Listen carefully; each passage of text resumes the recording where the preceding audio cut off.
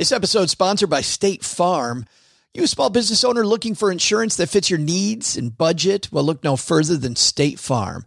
State Farm agents are not just insurance providers, they're also small business owners who live and work right here in your community. They understand the unique challenges of running and protecting a small business.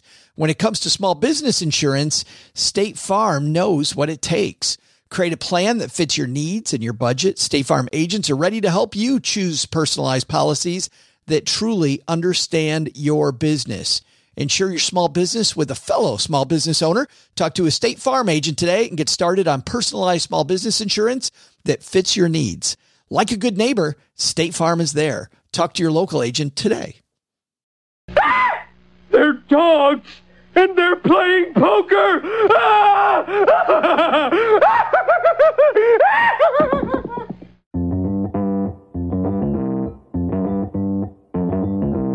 Live from Joe's mom's basement, it's the Stacking Benjamin Show.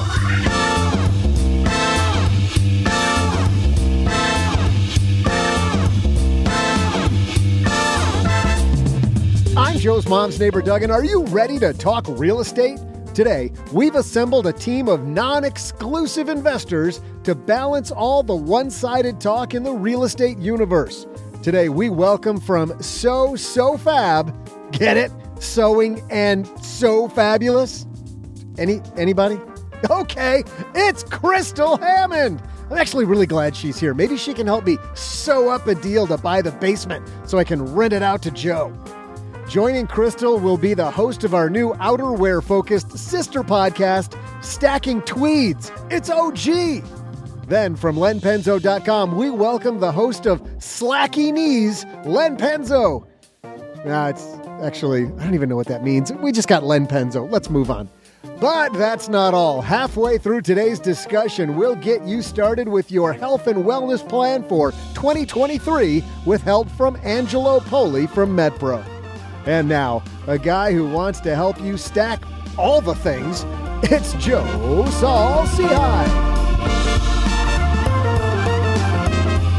Hey, stackers, and a happy Friday to you. I am Joe Saul-Sehy, Average Joe Money on Twitter, and I'm so happy you're here with us, celebrating not just the weekend, but talking real estate in 2023, something we don't do a lot of here, but we do it, from time to time. And across the card table from me, how about that? We have a new show coming out, OG, Stacking Tweeds. That sounds interesting.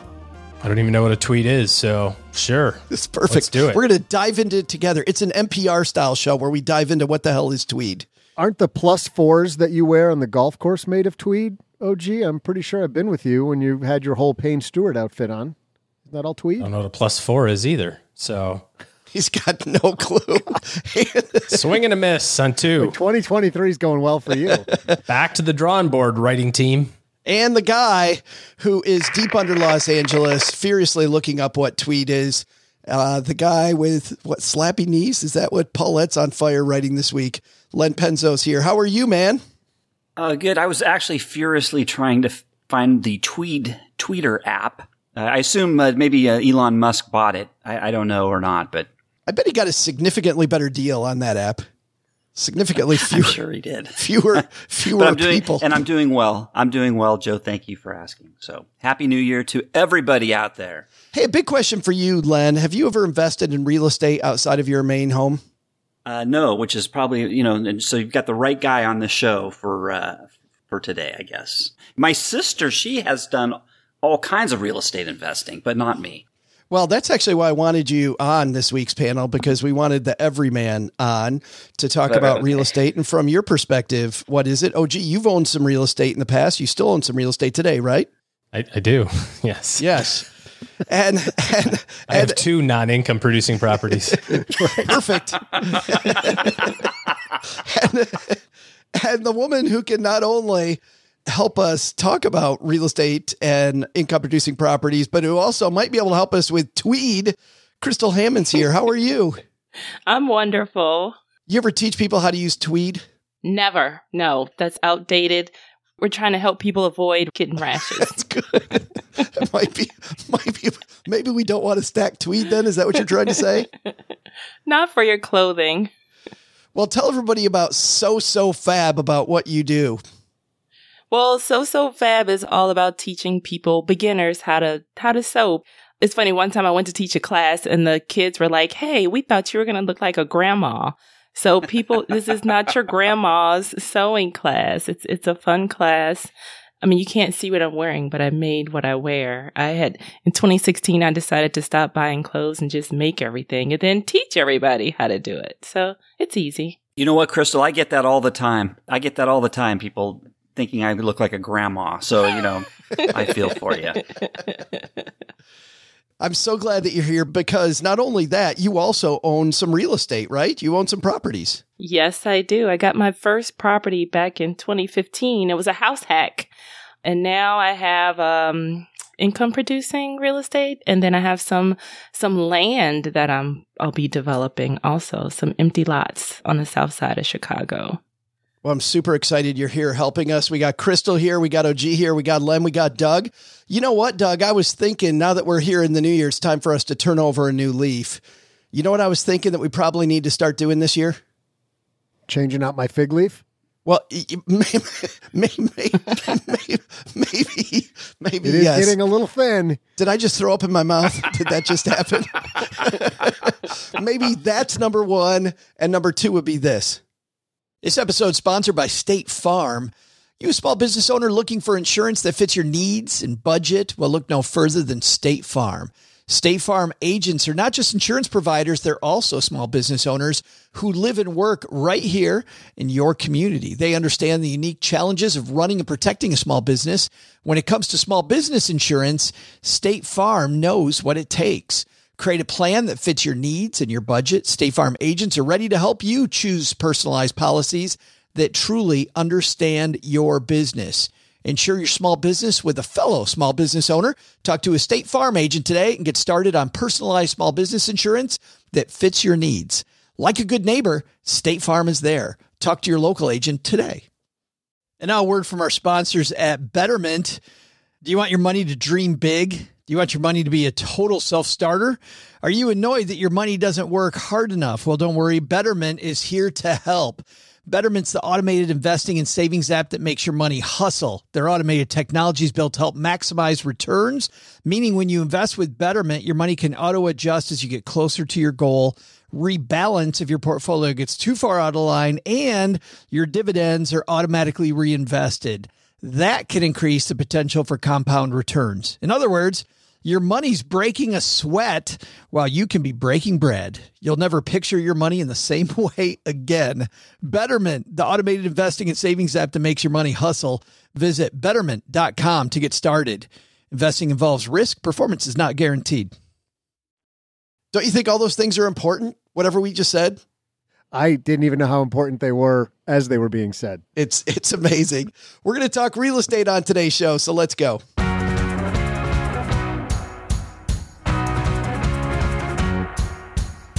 Our piece that inspires us for today's episode comes to us from realestateinvesting.com.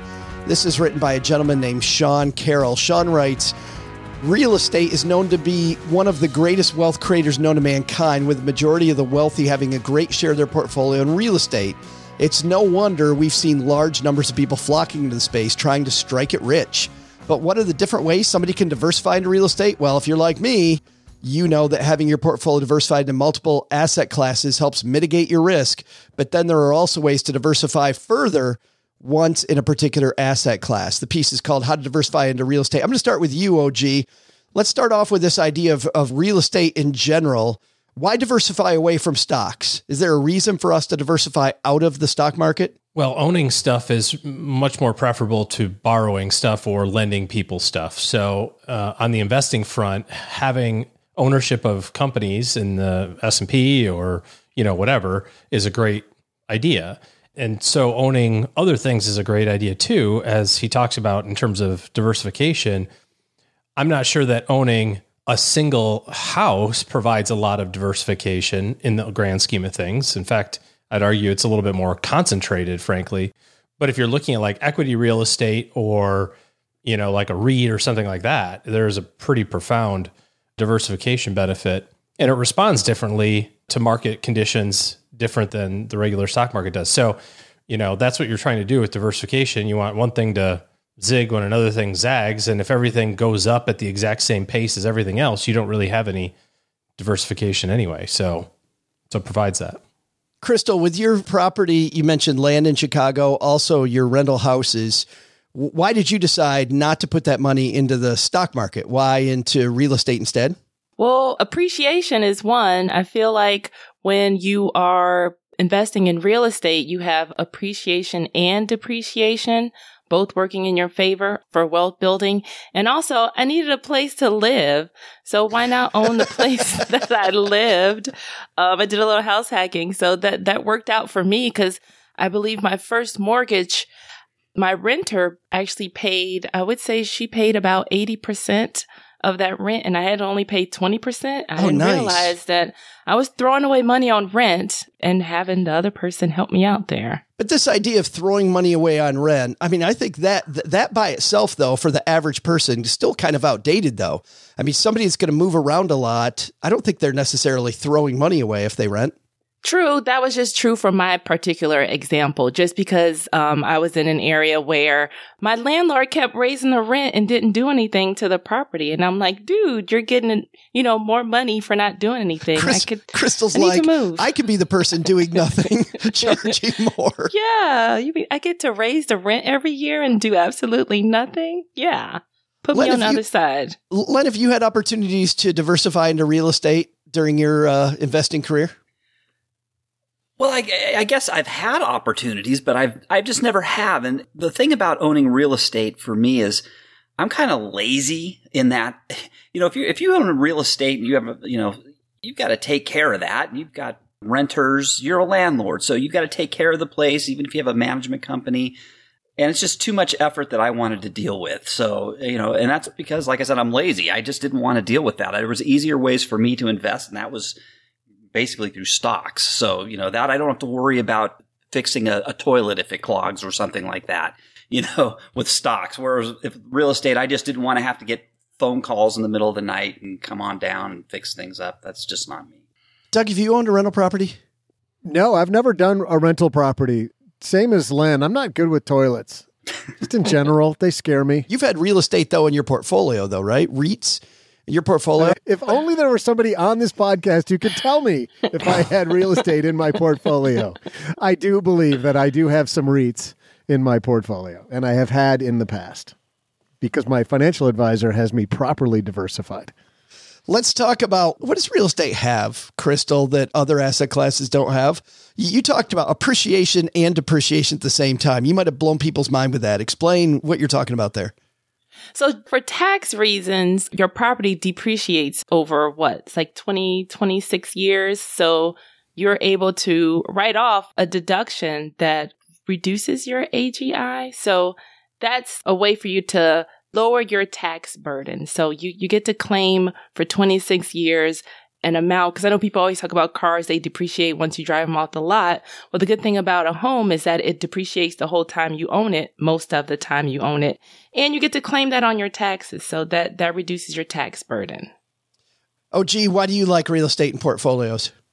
Well, and to talk a little bit about the depreciation component of it, I think as long as you're actively involved in it, Crystal, you probably are, renting it and being in charge and that sort of stuff. If you start outsourcing all of that to property managers, which is, another way to kind of keep that somewhat passive, to Len's point, then there's some real issues with counting that depreciation in the current year. You get to accumulate it, you get to add it up and kind of use it all in one lump sum in the back end. But there's a big difference between being a passive real estate investor and an active real estate investor. And if you're going to invest in real estate, I think you have to know what those differences are and how they can affect you. As far as the rationale behind what we had was really around the location. We picked a really familiar area for us that I thought that was also pretty undervalued. I thought that over 15 years, my plan was if I owned this property or these properties, that in 15 years, if I broke even on the cash flow, that would be a win. As long as somebody else paid the mortgage, the taxes, the insurance, the upkeep, the maintenance, the property management, all that sort of stuff, in 15 years, the loan would be paid off. And I would have this asset that was now free and clear. And then my thought was if it appreciated at a reasonable rate, which we, in our guesstimations use maybe 3 or 4% on real estate appreciation, over long periods of time, then it will have doubled kind of over that time, or almost. What turned out to be the case for me is that all of those things came true in 2.5 years. So I bought it, and then 2 years later, somebody said, I'll pay you double for it because I think this is a really great property. And I said, I'm out. Like, I'm good. Like, that was my 15-year goal, and it happened inside of 30 months. So I kind of lucked out, honestly. But a lot of times when an investment works out, that's the opposite way that most people think, right? If it works out like that, you're like, dude, let's do that again. Like, that is the opposite of touching the stove. That's like you hit Willy Wonka's chocolate factory and now you get a lifetime pass to go back in. Well, the timing on it was a little auspicious also, in that we closed in the middle of March last year. And so rates were already starting to kind of have some thought anyway of them going up. There was definitely some rumblings on the horizon about inflation. It was happening. At the time, the Federal Reserve really wasn't acknowledging it. It's a soft landing and all that kind of nonsense before they started really kind of tearing the Band-Aid off. I don't know that it would happen the same way, because especially in rental properties, interest rates have a direct correlation to the sale price, right? The higher the interest rate, the lower the sales price is going to be, generally speaking, because, that cost of capital is going to be more. So I think we got out at the right time. I happened to do a flip with the cash. So I'm reading ahead in the article a little bit. I know that's shocking to you, Joe, because I never do that. Right. But I'm reading ahead a little bit. One of the things he talks about is flipping. So I made the mistake, air quotes, of telling my real estate buddy that I had sold this property. I had all this excess cash. He's like, boy, do I have a deal for you. It just jumped out of the woodwork at me, and it's got your name all over it. So did a little bit of that and made a few dollars on that as well. But I think both of those were more luck than sophisticated strategy. Well, let's talk about that. Let's go into flipping houses, because that's the first piece on this list that Sean has of 4 ideas when it comes to real estate. He said, we've all seen the shows on HGTV and heard of the riches scored by people taking ugly rundown homes and remodeling them to sell at a profit. It's probably the most time-intensive approach to real estate, but you can hire out the majority of the work and manage the project in different contractors.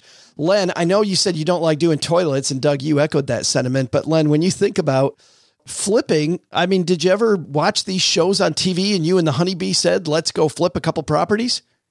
You know what? I do. I still watch those shows. The honeybee watches them more than me. And you know what? The thing is, I'm not a flipper. It sounds like OG's done this now. He's been flipping, but to me, it seems like they romanticized it and made it look way easier than it is. I think it's a 100%. lot more work. They condense it down to 30 minutes, and it just seems so easy that, you buy a house, you do all the work in 30 minutes, and then you make it this huge profit. But I know for a fact, I have friends who have flipped, and I know they've had headaches. Actually, in the last housing crash, I had one friend, she had bought 7 homes, and she was in the middle of flipping them, and the market turned, and they ended up going bankrupt. Oh, no. So I know there's hazards, and there's lots of money to be made, but it's just more risk than I'm willing to take. And I know it's a lot of work. It's way more work than even I want to deal with, even if I'm getting another general contractor to do all the work. I still have to monitor that stuff. I have to do my research in the neighborhood, comps. And let me say another thing. I know there's a lot of gamblers in the flipping industry. It seems like in the past year or two, there were people who were buying homes sight unseen. I mean, they just bought the home saying, okay, I'm going to buy the home. I'm going to flip it. And to me, that's just, really, things were getting really crazy a couple of years ago. It was happening as recently as 12 months ago, Len. I don't even know. It was a couple of years ago. Yeah. So, crazy. Yeah. Crystal, you were shaking your head about flipping. I assumed that head shake meant that you're not about flipping property either.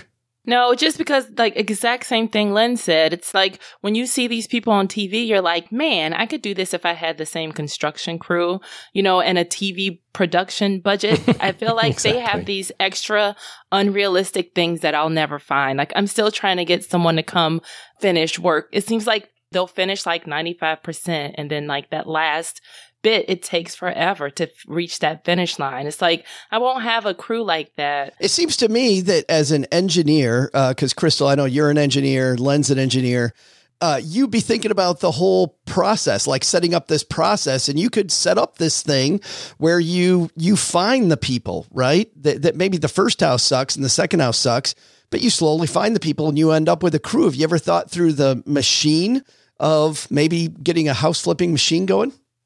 in theory, that is perfect. And there are people, I don't know if they're bipolar people or what, but they'll show up and do an excellent job one time. And then that next time you're like, where'd you come from? So it's not a consistent industry, I think, in general.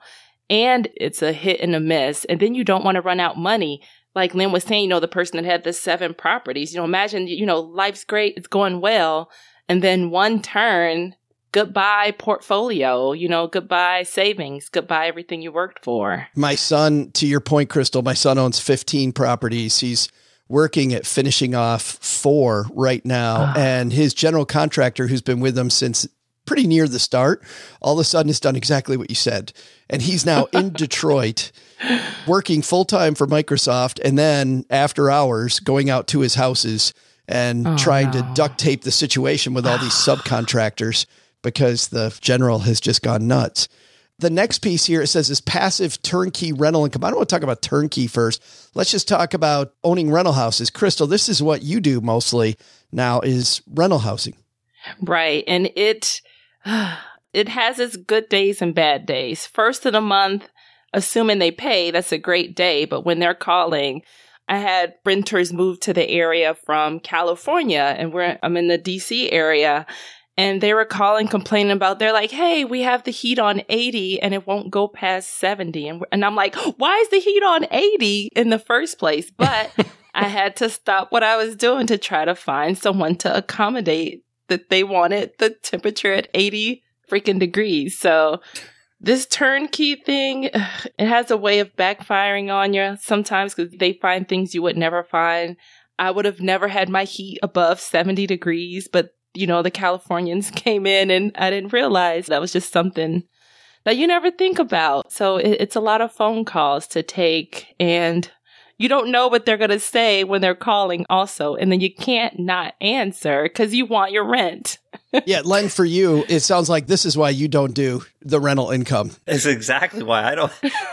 That's not me. I got better things to do with my time than go fix heaters or whatever. Although I will say, Crystal, that sounds like your tenants sound like my grandma. I'd go to my grandma's house. It'd be the same thing. You'd walk in the house. It'd be like a blast furnace in there. Like, geez, grandma, come on. What are you doing? Can you breathe? I can't get warm. And she'd still have a shawl on. Definitely. OG, you know that the author of this piece isn't talking about that. He's talking about passive turnkey rental income, meaning somebody else is doing the work, right? There's somebody else and you're just putting money in it. And hey, I own the rental house along with this person doing the work who's getting a cut of it. What do you think about those ideas? But you still have to manage that person too. When we had the property, we live in Texas, we had a property in Michigan, and we had, it was a small town. There were 2 property managers in town. The first one we used was awful, and the second one was not as awful. So we had to use the second one. And there were times where, he would just say, oh yeah, we had to fix such and such a thing. It was $3,200. And then I would say, well, didn't we agree that the most we could spend was $500 without a conversation? Oh yeah, sorry about that. Well, I figured you wanted to get this thing rented. Plus, I think that when you have these other folks who have different incentive structures, I think you run into some issues. For example, the property manager gets 10% of the new leases. Makes sense, right? Like they're out there, they find the lease, they vet the person, they do the background check, they do all that sort of stuff. That's great. What's the incentive for them to renew the lease? Not really any, right?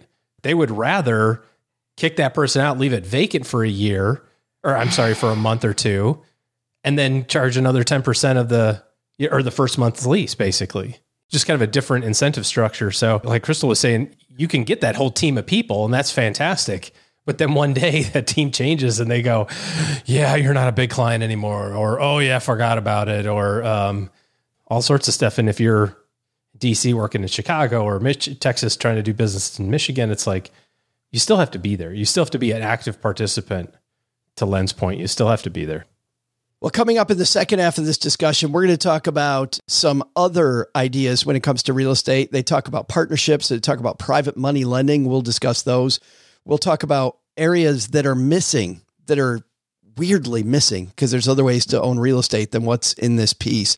But before that, I was super happy that I earlier this week got to sit down with Angelo Poli from MetPro if you're somebody who's working on 2023 goals, seems like every year we're working on, you know what, I'm going to start a workout routine. I'm actually going to take care of myself this year.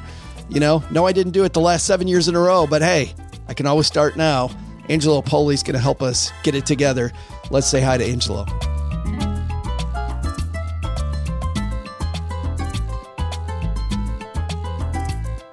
Well, I love the fact that here, just a few days into the new year, we have the gentleman we talked to bringing in 2022 strong by getting us through a lot, for a lot of people, the most hectic month of the year.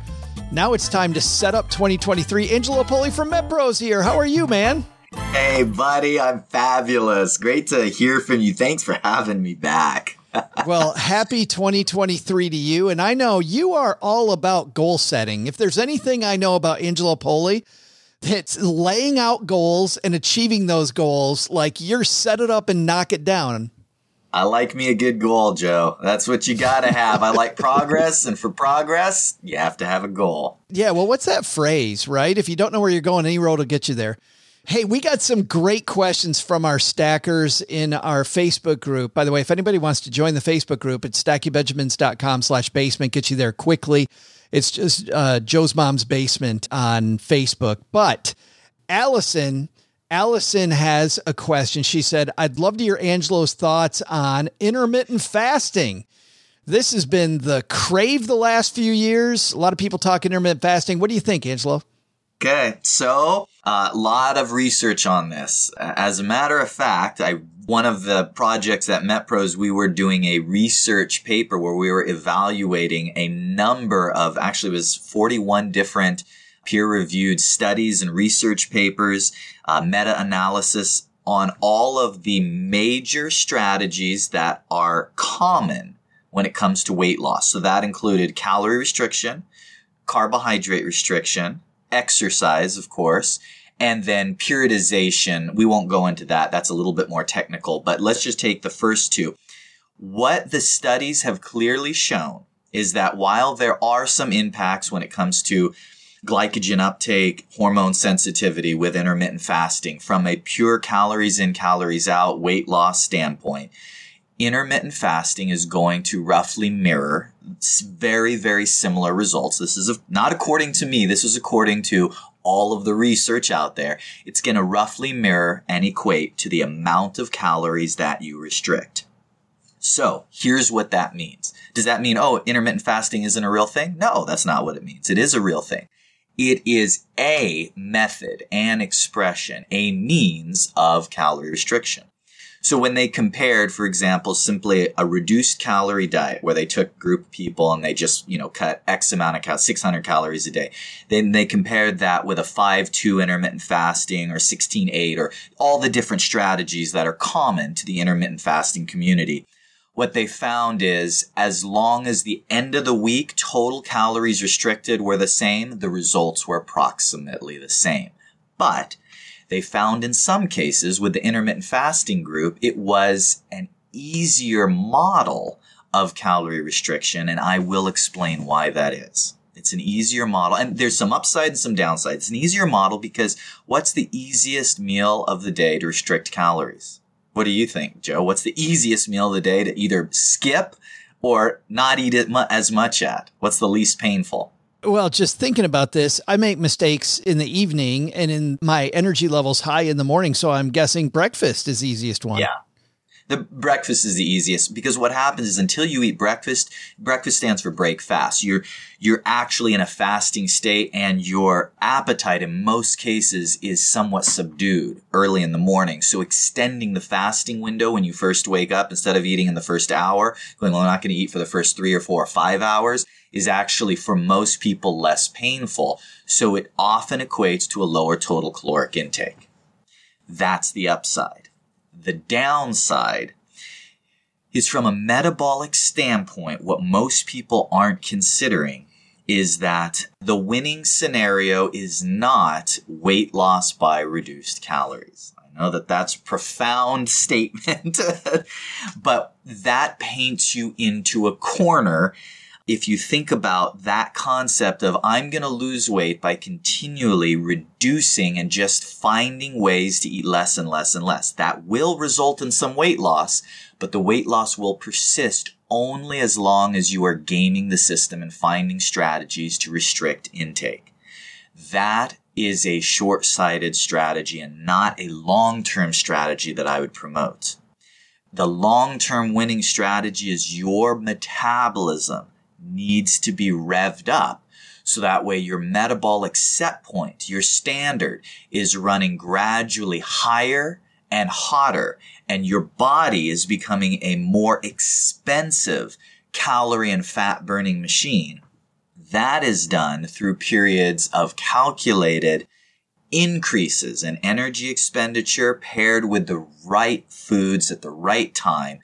And the fastest way to add calories without gaining weight is actually to do what more the fitness and bodybuilding community does, Allison, and that is to spread meals out more across the day.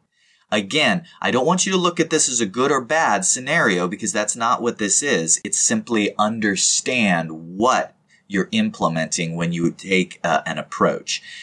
I find intermittent fasting to be effective for the people who tend to eat the worst. In other words, if you're eating a junk food breakfast and then you're eating junk food for lunch and then you're not eating a very healthy dinner, simply skipping breakfast and eating junk food for lunch and junk food for dinner is going to cut out a third of your calories. If you're already in that state where you're eating reasonably clean, I think that there are methods and approaches that are going to give you more leverage to implement, either alongside with intermittent fasting or in step with, that you can implement that's going to get you some results. So hopefully, Allison, that helps clear it up at least a little bit what it is and what it isn't. It's calorie restriction, and if implemented properly, it can result in some weight loss, but metabolically, it could paint you into a corner. We focused on, when we talked to you in December, we really talked about diet mostly. I want to switch over to the other piece that we talk about not quite as much, but is equally as important, which is exercise. Our friend Josiah asked, Josiah says, what's the simplest but efficient workout routine every day for somebody who's a desk jockey, spends all day at the desk, Angelo? What do I do to get the motor revved? Josiah, the answer to that question is, it depends. The answer, it depends. And so these are the type of things that whenever we visit with our clients in our early conversations, going back to what you were saying, Joe, goal setting is we need to know where you're at and where you want to go. So the answer to that question depends on if you are at a healthy weight and you're looking to improve simply vitality and performance. Or are you looking for an activity that will offset increasing weight? Because the answer is two different things. However, to give you a simple answer of something that you can do where you're sitting at a desk and you have a few minutes to take a break and do an activity where I'm assuming we're not getting dressed, driving in the car down to the gym and doing a full boot camp. What we're doing is something at home or at the office that you can do in a few minutes. I am a big fan of any sort of simple access to easy machines that you like that help you to do cardiovascular activity combined with some body weight movements.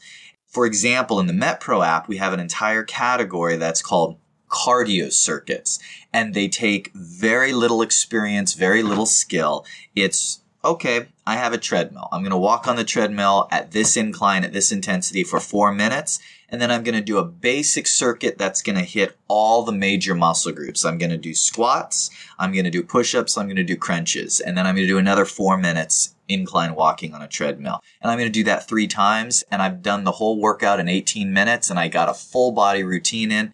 If I had to pick one model that's going to kind of check all the boxes that's right squarely in the middle, I love that model. If you don't have access to a treadmill, an elliptical machine, a bike or whatever, then you can substitute some body weight movements that are aerobic in nature. For example, activities like a simple stair step, an incline walk if you have access outdoors, a jumping jack, a partial range of motion lunge, body weight squats, dips. These are movements that are fairly easy to execute and are going to skyrocket your heart rate that you could do for maybe 60 seconds or 2 minutes. And then if you're advanced, boy, there's a host of different things you can do. I tell some people, you could do some shadow boxing. You'd be amazed at how that'll escalate the heart rate in just 60 seconds. Do a round of 3 minutes and you're going to be huffing and puffing. Add some lunges and push-ups to that. And you got an advanced little program you could do anywhere. So hopefully, Josiah, that'll give you a few items, a few things to think about. What I encourage you to do, Josiah, is make a list of your goals, where you're at, what you want to accomplish. And if you have any questions, reach out to us. And then we could give you hyper-specific recommendations based on what you actually want to accomplish rather than me saying it depends. Well, but I love your answer that it does depend. But I have an additional question. For the basic person just starting off, Angelo, how important is it to just get those steps in every day? I always start there. And I start there, but I'm biased towards who's coming to me. So about 88% of the calls we get are from weight loss clients. I have been in every aspect of the fitness industry, the nutrition industry that you can imagine. I mean, training pro athletes all the way to wellness and corporate health. I've spanned it all. And I can tell you definitively that the most common request that we get in every single scenario, even for athletes, is body composition and weight loss. Now, maybe that moves when you're in an athletic setting. Maybe that moves down from 85, 90% of requests down to 65, 70%. But I'm always assuming somebody that comes wants to remove some body fat. That seems to be the most challenging aspect that causes people to seek professional help from an expert. So with that in mind, I will very commonly assign aerobic activity as the number one focus right out of the gate, but know that the goal is going to be in time to bring it back to a balance where there's a combination between some steps and aerobic activity and some muscular conditioning. That is always the goal, no matter who you are, where you are. But how much emphasis we place, again, is going to be determined by, like you said, where we're starting and what your specific goals are. Yeah, so the steps are just a foundation that you're going to build on. Foundation. Yeah. That's it. We have time for one more, and I think we're going to answer Maggie's question here. My friend Maggie in South Florida. Good to hear from Maggie. Maggie says, how important is it to track macros versus calories? I bet a lot of people don't know what macro counting even is. Sure. That is a great question, Maggie.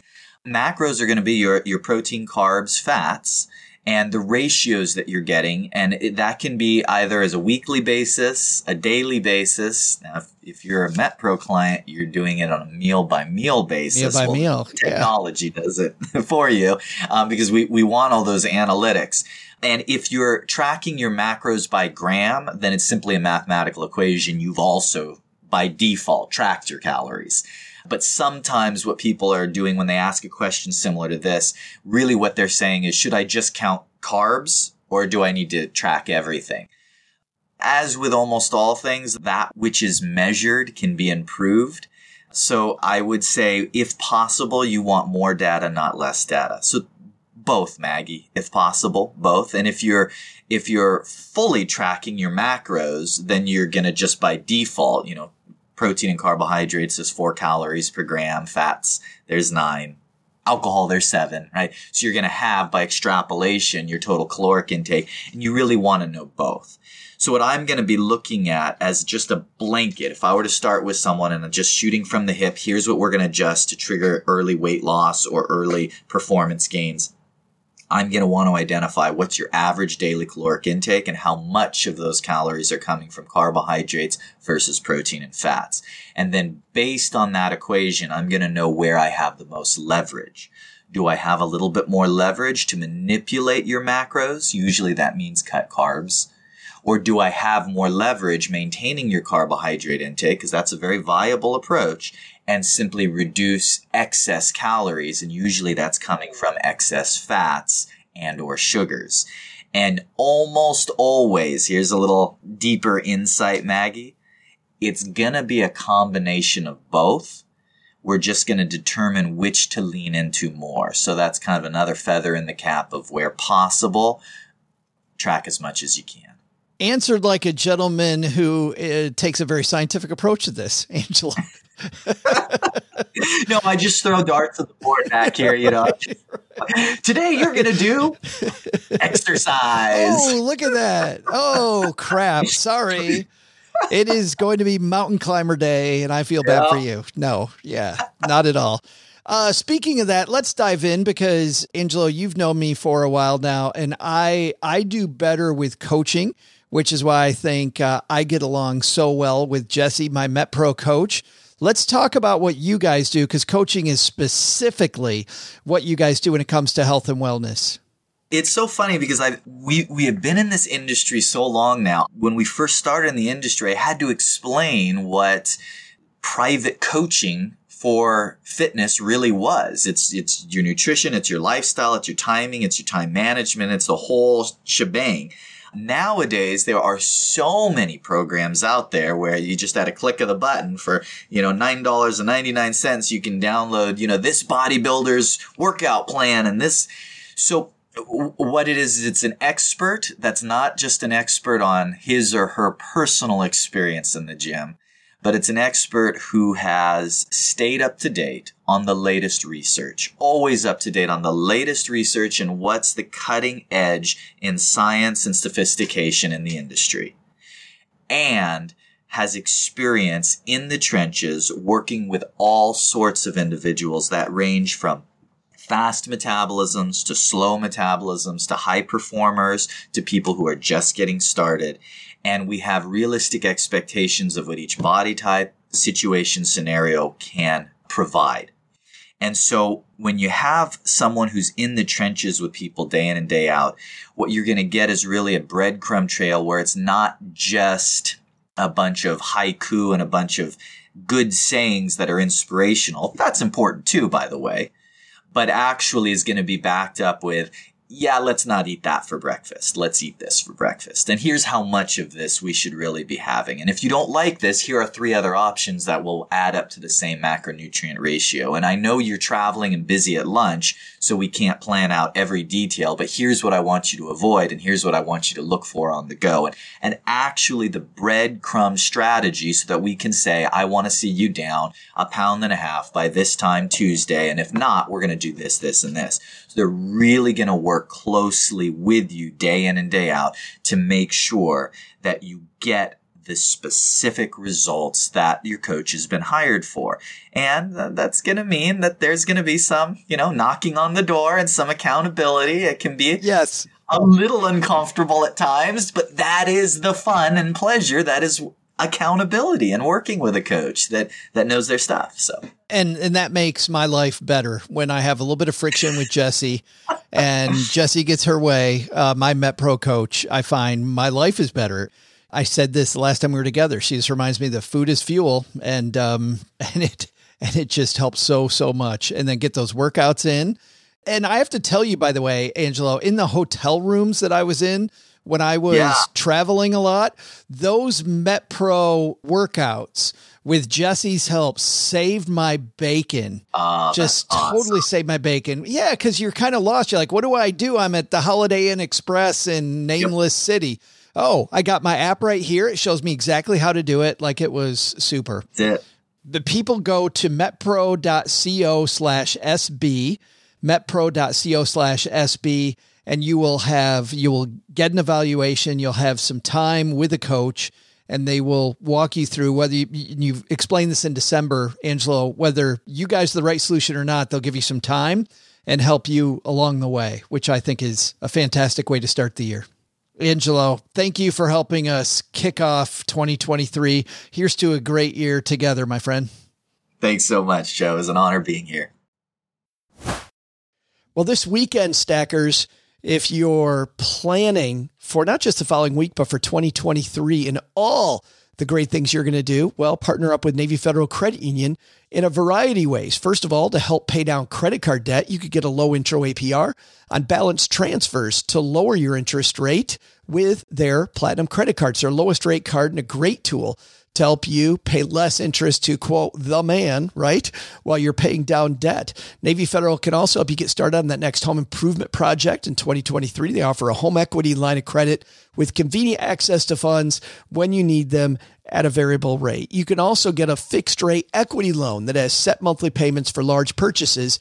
Consolidating debt with a home equity loan could also streamline and lower your monthly payments. So if this weekend you're becoming the CFO of your domain, of your financial house, you're becoming the stacker who's going to win in 2023, get a debt plan together and learn more at NavyFederal.org. Our members are the mission. Insured by NCUA, equal housing lending, membership required, loans subject to approval. Call 1-888-842-6328 for details about credit costs and terms. HELOC APR as low as 6.5% as of November 23rd, 2022. Well, if you're new to Stacking Benjamins, you may not know that I've tried out a lot of personal finance apps. I like to be a guinea pig and try out all these things. So I know what I'm talking about when it comes to what's helpful and what isn't helpful. And the app that I've used the longest has been Monarch Money. And it's because Cheryl and I, my spouse, were able to collaborate together. We can work on our goals together, and our budget and our goals are right next to each other on the app. It is clearly the next generation of personal finance apps. So what is it? Monarch is the top-rated all-in-one personal finance app. It gives you a comprehensive view of all your accounts, investments, transactions, and more. You create custom budgets, track progress toward financial goals, and collaborate with your partner. And now, because you're a stacker, you'll get an extended 30-day free trial when you go to monarchmoney.com/Benjamins. I love the fact that we get to collaborate. I love the fact that it's customizable. And I also love that it's this ad-free privacy you can trust. They never sell your data to third parties or show you ads. After trying out Monarch myself, I totally get why it's the top-rated personal finance app. And right now, because you're a stacker, you're going to get an extended 30-day free trial to try it out like I try out many different apps. And this one was sticky for me because, well, you'll see when you try out the 30-day free trial. Go to monarchmoney.com/Benjamins. That's monarchmoney.com/Benjamins for your extended 30-day free trial. Welcome back to the second half of this discussion. This one's brought to you by Magnify Money. Crystal Hammond, you know what happens when you go to stackingbenjamins.com/Magnify Money? I turn into a magnified money. Oh, so close. So, Darn it. so very not close. Just in one. any stretch of the imagination.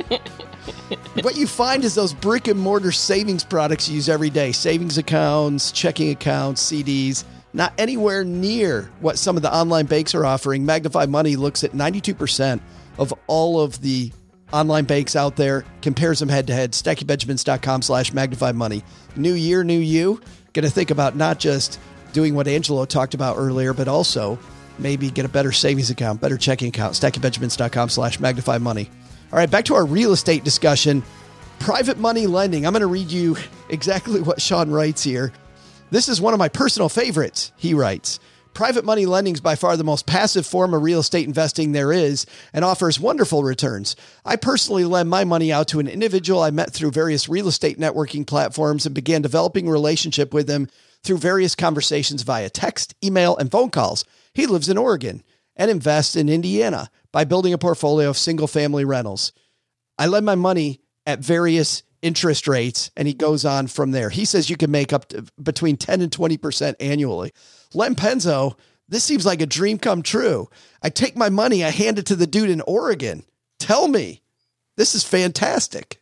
You know what? I saw that and I was like, is this for real? I mean, I would question, maybe it is, maybe it's worth it, but you know, when somebody says, oh, you're going to get 20% returns, pretty much no problem, you know, that throws up all kinds of red flags for me. I'd be really wary of lending any large amount of money to somebody who's going to offer me 20% returns, no problem. I mean, I don't know, man. That's that seems a little not kosher to me. And that's why I decided to lend it to Doug for just 12%. Yes? No? That was a great deal. I'm still happy with that deal.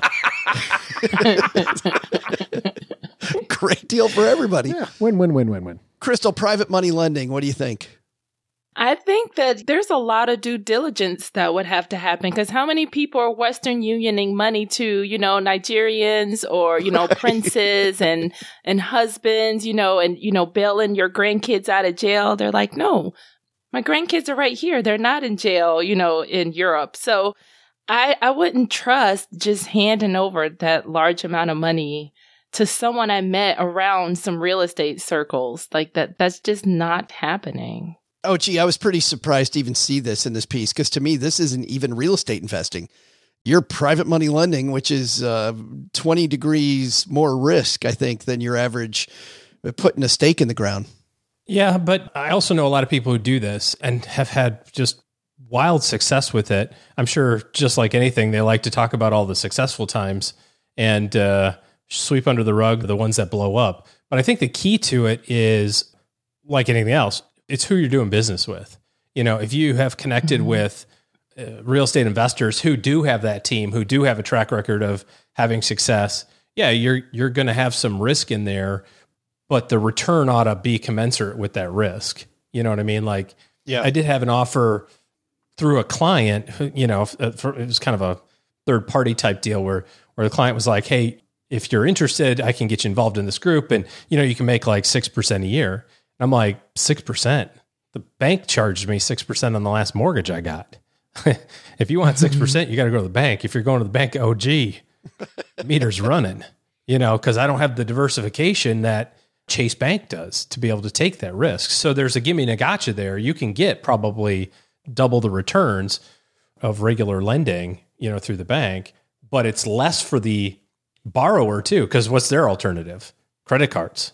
That's where they're at. They're like, I can do a cash advance on my Visa at 28%, or I can cut you into a third of the profits on this flip that I plan on doing and give you 12% interest on the money while we wait, type of deal. So like anything, you got to know who you're doing business with. Yeah. Well, and I think who you're doing business with, Crystal, comes down to what you're saying. That's the due diligence you were talking about, I think. And I also think, just to jump into something we talked about earlier, when people were buying properties sight unseen, sometimes people buy the zip code too. So if you saw a deal and it's like Beverly Hills, you're like, no matter what you put in, that's still going to come out to be a great deal. So I could see people buying zip codes just depending on, what the deal is and where it is. Location. Wouldn't that scare the hell out of you? Not in Beverly Hills. Well, but what if you're buying the lot that has the underground gas tanks, the EPA problems in Beverly Hills, on that one corner that nobody buys because of the cleanup effort? So then maybe you can turn it into a, what would look well there, a gas station or something? Gas station. Food trucks. I don't know. Len? Well, I've seen a thing where they'll buy sight unseen, and then the home, they get there and the home is like, none of the rooms are square. The ground underneath the home is shifting. It's on the verge of being red tagged, and you've got what you thought was going to be X dollars for your flip suddenly becomes add another $100,000, $200,000 while you get the civil engineers in there and to totally shore up the home. That's exactly what happened to ours, Len, last year. Oh, is it? Exact same scenario. It wasn't sight unseen. It was, here's what we think is the case. And then the contractors got in there and went, oh, you didn't know that this was broken and this was broken. And while we're digging this out, we probably ought to dig this out too. And the profit number just kept declining. Yeah.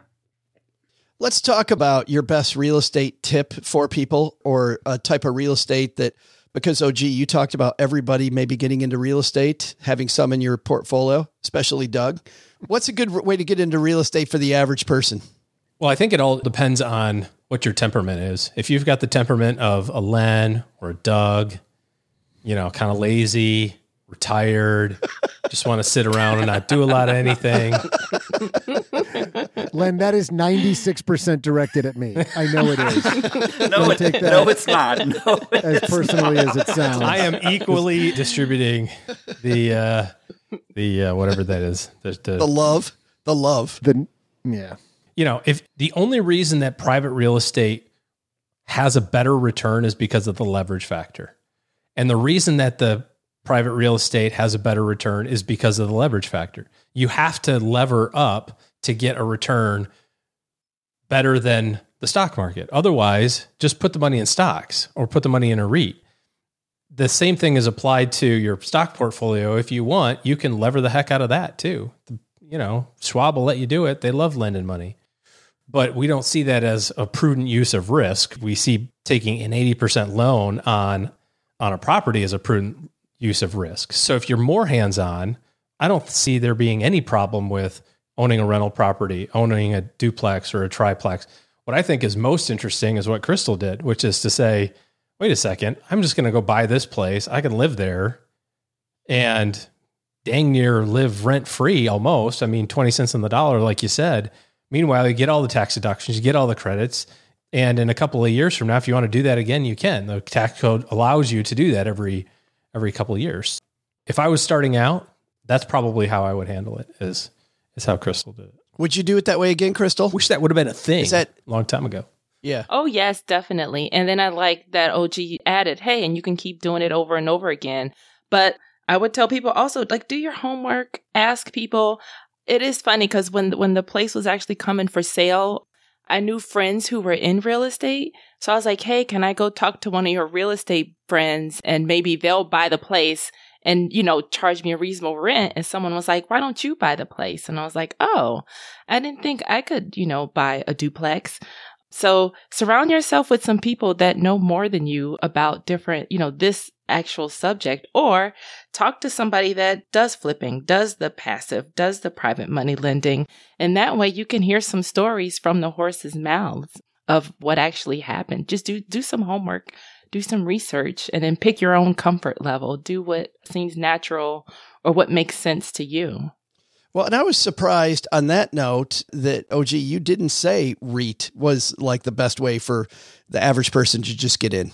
That's what I did say at the very beginning. I said, if you don't have the temperament, or if you do have the temperament of the three older gentlemen on this podcast, then, wow, he's just angry. Ninja.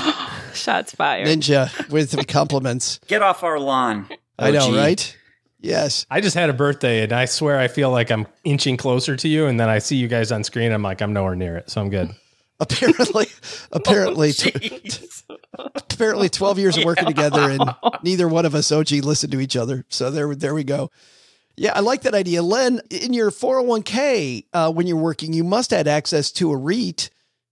You know what? I did not have any access to REITs in my 401k, but now I've retired and I've moved all those funds out into my own rollover IRA. Now I can do that kind of thing. And you know what? That is the way to go for the lazy people. You set it and kind of forget it and watch it. That's one good way. Another thing I don't know if I might be interested in one day is if I ever sold my house, it would be like to carry back the loan. That would be kind of a cool way to make a little... Like a, what do they call that? Reverse mortgage? Or seller financing? Well, no. That's where like a seller finance. Sell the house and I would carry the loan myself. So, and if they defaulted, then I'm getting the payments. And if they default, hey, I got my house back. That's always kind of intrigued me as a possibility maybe one day. And you'd lend it to somebody. I know you well enough, Len, to know you would lend it to somebody with the crappiest credit of all time, hoping like hell you get the property back. Hey, okay, enough. You're giving away all my secrets. That's right. Like you would become the Bank of America. The lower the credit score, the better. Yes. That's right. I'm sorry, your credit score is above 530. I can't accept you. We had a situation years ago where I was working with a client who had leased a property that she had owned to another family. And, just kind of that same deal. She owned it free and clear. So she was just renting it. And then when she passed away, all the beneficiaries got together and said, well, we want to sell the house. We don't want to deal with this. This was grandma's deal. So the people who were living there, so can we lease to own it? We can't come up with the down payment today, but we can do it over the course of the next 5 years. And so we worked with an attorney on what is the maximum interest rate that you can charge? Like as an incentive, it was basically like, yeah, I'll lend you the money, but you'll be better off trying to get it from, the guy at this corner or the bank or something. So as quick as they can, they'll refinance you out of it. Yeah. And they didn't. It was like to the day at 5 years, they were like, oh crap, we gotta do something, because it was a balloon. It was a 5-year balloon. Oh. And so meanwhile, the client had this property that had basically not gone down in value because the interest rate was so high. All they were paying was interest for 5 years. Like it was a great deal then. So you should do that. Just look up usury rates in California and find out what the most you can charge. Unbelievable. Like Shark Tank. Hey, Joe, forgive me if I'm taking us either backwards or down a rabbit hole we shouldn't, but we've said several times you can diversify your portfolio through REITs. But I think for people who are not familiar with REITs, it's important to know that most REITs have a specific type of real estate in them. It may be a REIT that's all commercial property. It may be a REIT that's all retail properties. It could be apartment buildings and, in residential, just in inner cities and apartment buildings or whatever. But it's important to know that when you say, I want to get into a REIT, because you may still not be diversifying from a real estate perspective, because you could be getting into a part of the real estate market that's maybe a little bit risky right now for various reasons. So you're going to want to dive into that and figure out how you can be diversified. Yeah, I think that's a great point, Doug. Thanks for bringing that up. Between that point and Crystal, your point earlier about surrounding yourself with people in any one of these areas, we really just tiptoed through a lot of real estate. We did not give you any type of 201 today. But once you figure out the one that you like, going much deeper on it, and REITs, Doug, there were REITs back in the day that I recommended that were all nursing homes. I mean, you had 100% nursing homes and assisted living facilities, and then other ones that were ski resorts, that totally different type of real estate, responds differently to different stimuli and different economic situations. So great stuff there. I think that's going to put a great pin on it for today. Let's talk about what each of you are doing where you live. OG, this fine mid-January weekend, what do you got coming up? I'm in the Caymans. Oh, show off. Yeah, that's all I need to say. Yeah, OG's delivering money, Doug, to the Caymans. He's taking some cash down to his banker. He watched Air America and he's like, I'm in. I'm not doing that. I'm enjoying a little bit of spouse time with Mrs. OG at our favorite event, the Cayman Cookout. So if you happen to be at the Cayman Cookout and listen to this, hit me in the DMs. What are you cooking? I don't actually. Oh, golly, there's lawless. We have some grilled octopus.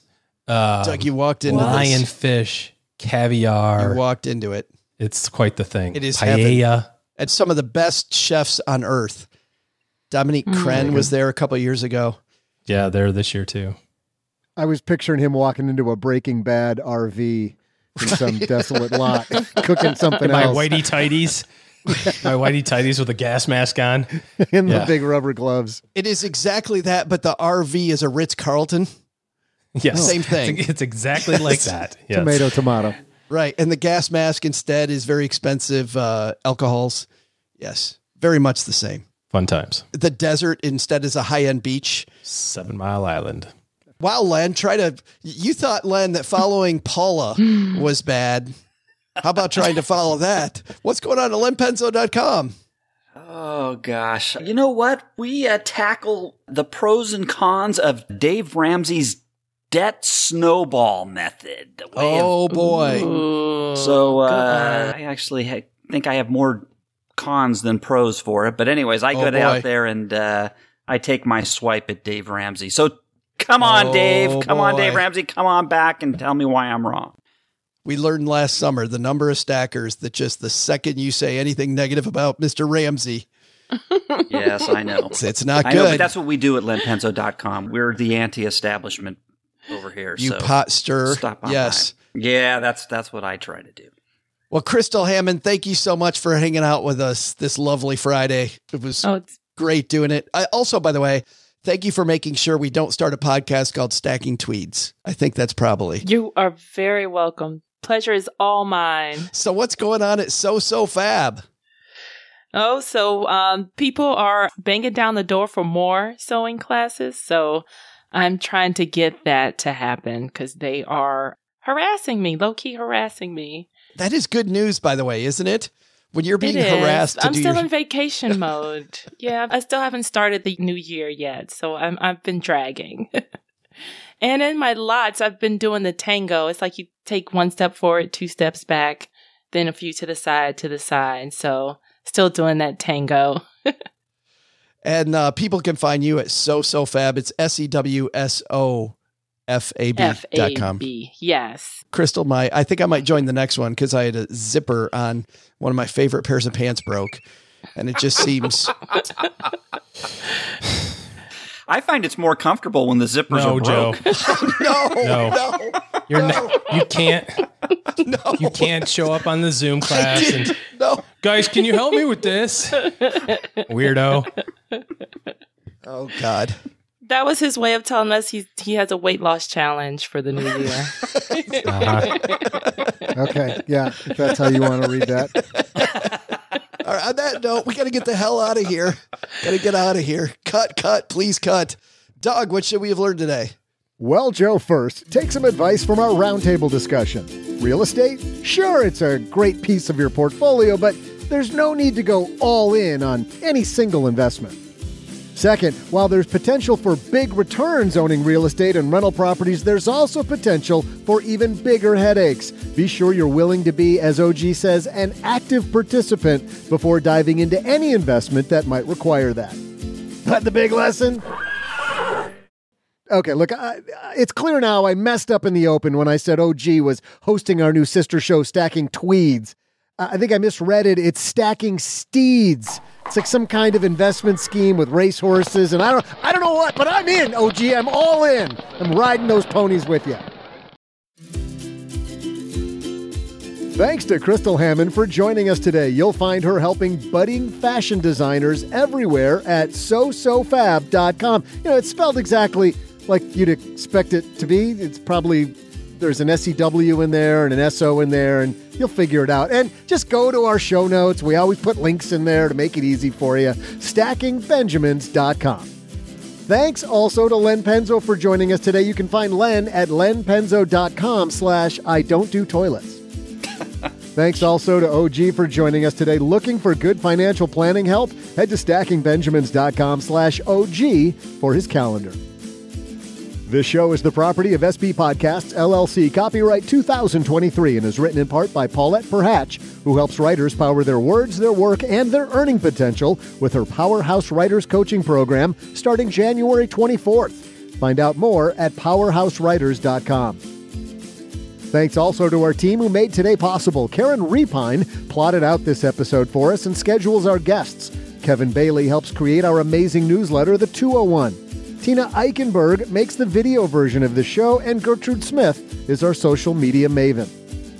Not only should you not take advice from these nerds, don't take advice from people you don't know. This show is for entertainment purposes only. Before making any financial decisions, speak with a real financial advisor.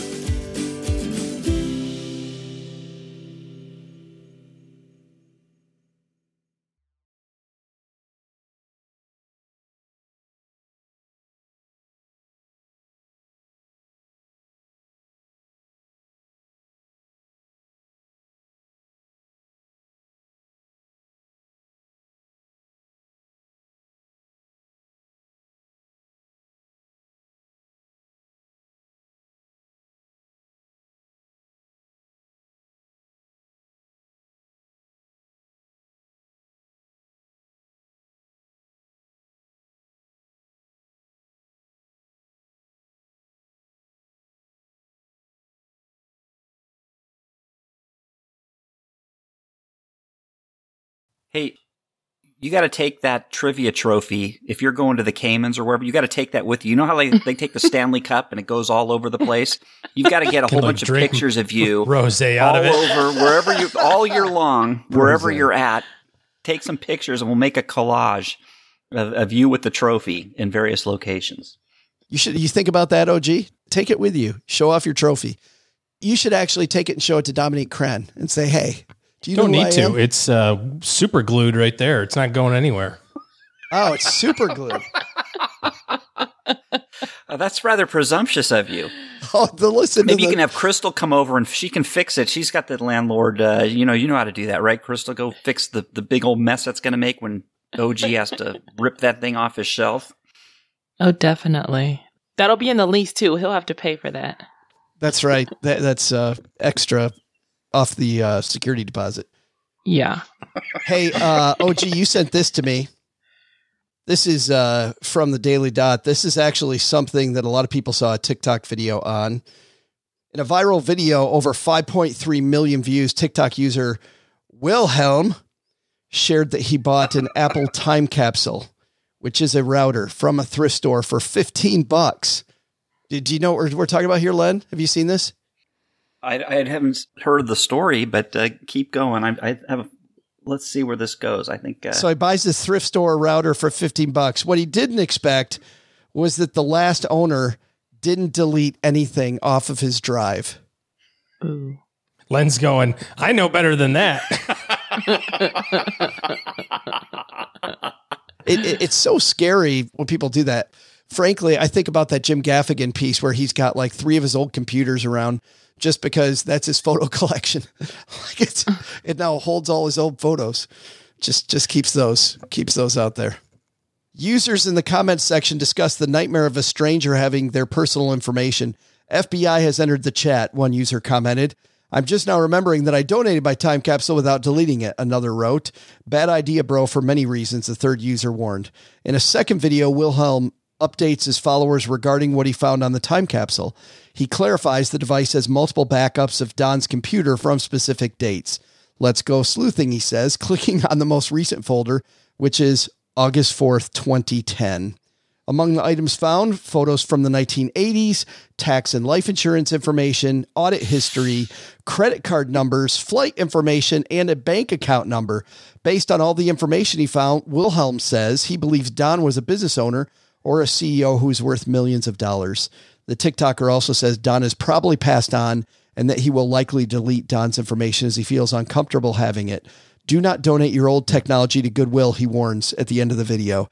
And to answer the question I know everyone's going to ask, there was porn.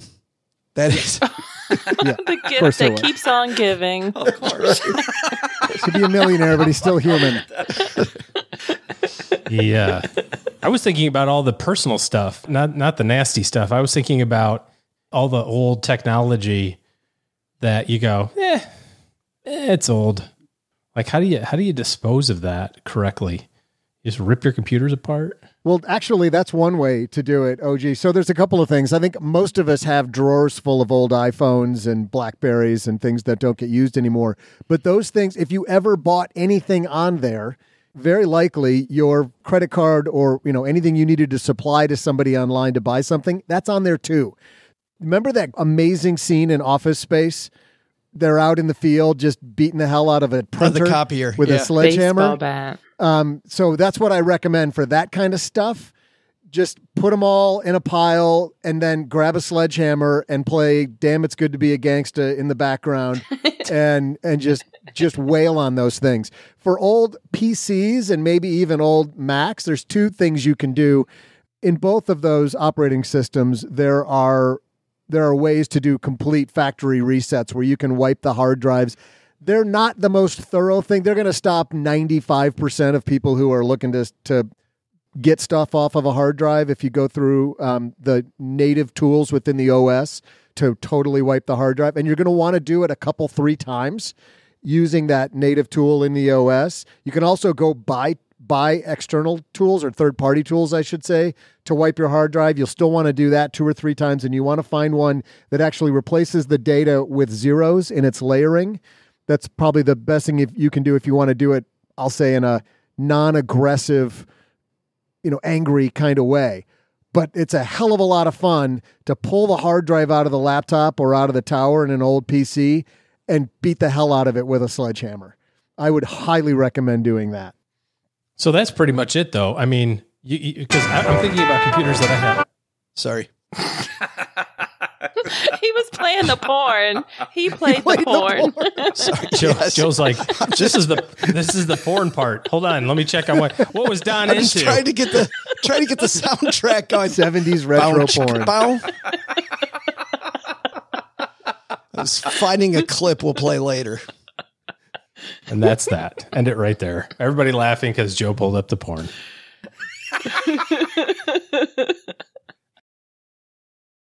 Hey, you got to take that trivia trophy. If you're going to the Caymans or wherever, you got to take that with you. You know how they take the Stanley Cup and it goes all over the place?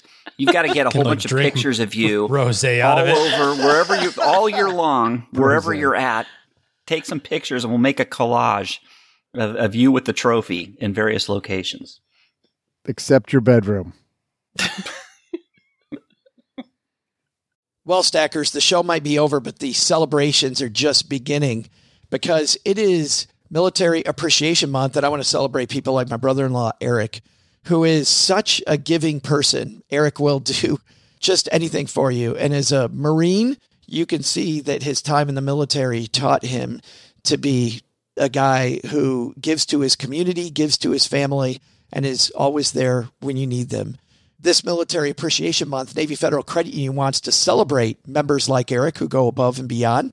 Navy Federal offers member-only exclusive rates, discounts, and tools to empower their members and help them reach their goals. Navy Federal's employees are part of the community they serve. Many of them are military family members, reservists, or veterans, and all branches of the military, veterans, DoD employees, and their families are eligible for Navy Federal membership. In fact, there are so many resources on the Navy Federal website, resources like Best Cities After Service to help veterans transition to civilian life, and Best Careers for Military Spouses to support military families.